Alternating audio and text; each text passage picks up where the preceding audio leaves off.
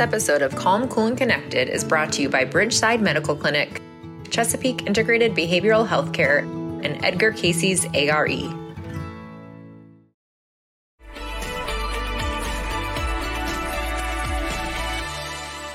Hello and welcome to Calm, Cool, and Connected. I'm your host, Dr. Elizabeth Bedrick. An addiction can be best described as a compulsive activity that has such rewarding effects that someone will continue to engage in this behavior in spite of detrimental consequences. When people think of addiction, we commonly think of substances such as drugs or alcohol. However, addiction can also take place in many other forms, such as relationships, shopping, or gambling. Essentially, it's anything that really lights our brain up like the Las Vegas Strip, where we are just really excited and engaged in whatever activity this is, that it keeps us coming back for more. Our next guest spent 15 years consumed by a gambling addiction that resulted in a lot of negative consequences for him. He's here today to share with us about this experience and how he overcame it, and to tell us about his recovery journey. So hi, Patrick, welcome. Hi, how are you? Thanks for having me. Appreciate it. Thank you so much for joining us. Let's start by talking about your history with this. So give us a little bit of background information about your experience with gambling addiction. Sure. So I was like, a lot of people where I would start gambling when I was in my early 20s with friends, and it didn't see a problem with it. And it progressed over the next, like you said, 15 years. And before I knew it, I was in so deep that I couldn't see a way out of it, and all the while along that journey, I was destroying relationships, friendships due to the choices and decisions I was making. At what point in this journey did you start to recognize this might be a problem? Probably around 2009, 2010, when, I no longer was able to pay my mortgage. Our mortgage, we were way behind on it because I was taking all of that money and diverting all of the money that should have been going towards car payments and mortgage payments. And what happens is, we start getting phone calls and letters in the mail, and then I start lying to my wife, and it just becomes this vicious cycle where I finally realized, everything I do is a cover up. Everything I'm doing is trying to deflect and distract from what's really going on, which is my gambling addiction, which nobody knew about but me. So this was something that it sounds like was kept a secret from your wife was this for a majority of the 15 years, or for what portion of the 15 years did she not know? She really didn't know at all. She knew there were problems, especially towards the end before it all blew up, but she couldn't really pinpoint it. And we're really good at that. Addicts are great at misdirecting, lying, especially gambling addicts. We're really creative with how we spin things. And there's always a story. And, the closer you are to somebody as a spouse or a close friend, the more you want to believe in them, whether it doesn't make sense, it seems weird. You want to believe that person. You don't want to believe the worst. And so oftentimes the spouse is the last one to really catch on to. And would you say that there was a rock bottom for you?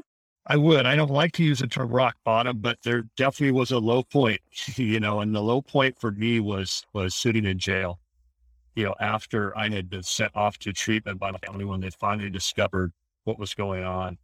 I came back, and then I had to go before a judge and answer to the charges that were against me, and ultimately ended up in jail. And that was definitely my low point. When you're sitting there and you're completely removed from society, you had no communication with anybody. And so I was isolated, alone, and scared. Was it at that point that you decided to make a shift? At what point did you decide I need to get into recovery? I need to do something about this? Well, right. That happened actually before, I did go to treatment, inpatient treatment before jail. And that, it was at that point where I actually learned what was wrong with me. Why I was making the decisions I was making, why I was doing the things I was doing. As an addict, when you're at that point, your brain is so foggy and so cloudy that it's hard to see the light. It's hard to see reality. And so in treatment, I learned what was going on inside my brain with the loading levels and that sort of thing, and why I was doing what I was doing. But it really wasn't until I got to jail where I would have time to really just reflect and think and try and imagine a life after jail and how I was going to turn it around. And so that was the point where, I really started to look deep and figure out what I was going to do, how it was going to proceed moving forward. Can you help us to understand what was going on with your mental health during this time? How was your mental health impacted and how was it manifesting?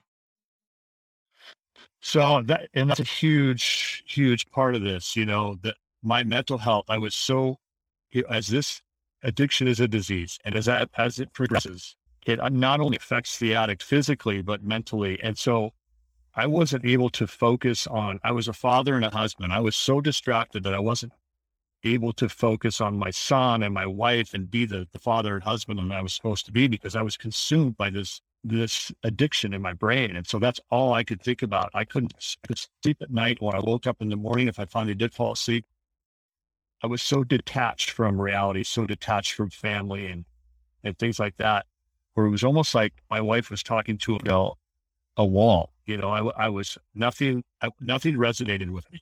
So it's just hard to focus on life and what's really important when you're at that stage of addiction.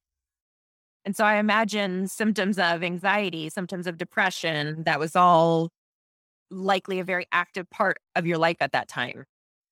For sure. Yeah. Towards the tail end before, this was around 2014 before I ended up going off to treatment. I was at that point where, I had many opportunities to own up to my addiction and just come clean, but I didn't. And so I was at a point where I wasn't going to do that unless somebody discovered it, or I killed myself. And I was starting to try to figure out ways to end my life and do it in a way where somehow my life insurance would pay out. It would look like an accident, and so in a sick, twisted sort of way, I was even gambling with that way of thinking, well, I could kill myself, but I sure hope that the insurance policy will pay out, and so, wow. Yeah, that's where I was at towards the end, and fortunately for me, it didn't get to that point. That must have been just such an overwhelming, desperate feeling for you to really be processing through how to escape it. I can only imagine how overwhelming that was. What did you find to be most effective in your treatment process? What were some things you started to do that helped you to shift away from this? For me, it was being around fellow addicts, being around people like me, that could understand me. And then for me, understanding them and realizing, hey, you know what?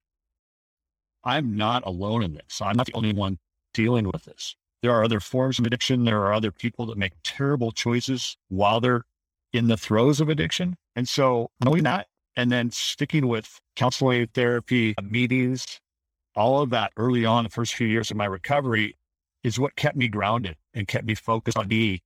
And I reached a point about a year or two into it where I no longer worried about what perceptions were and what people may have thought of me. I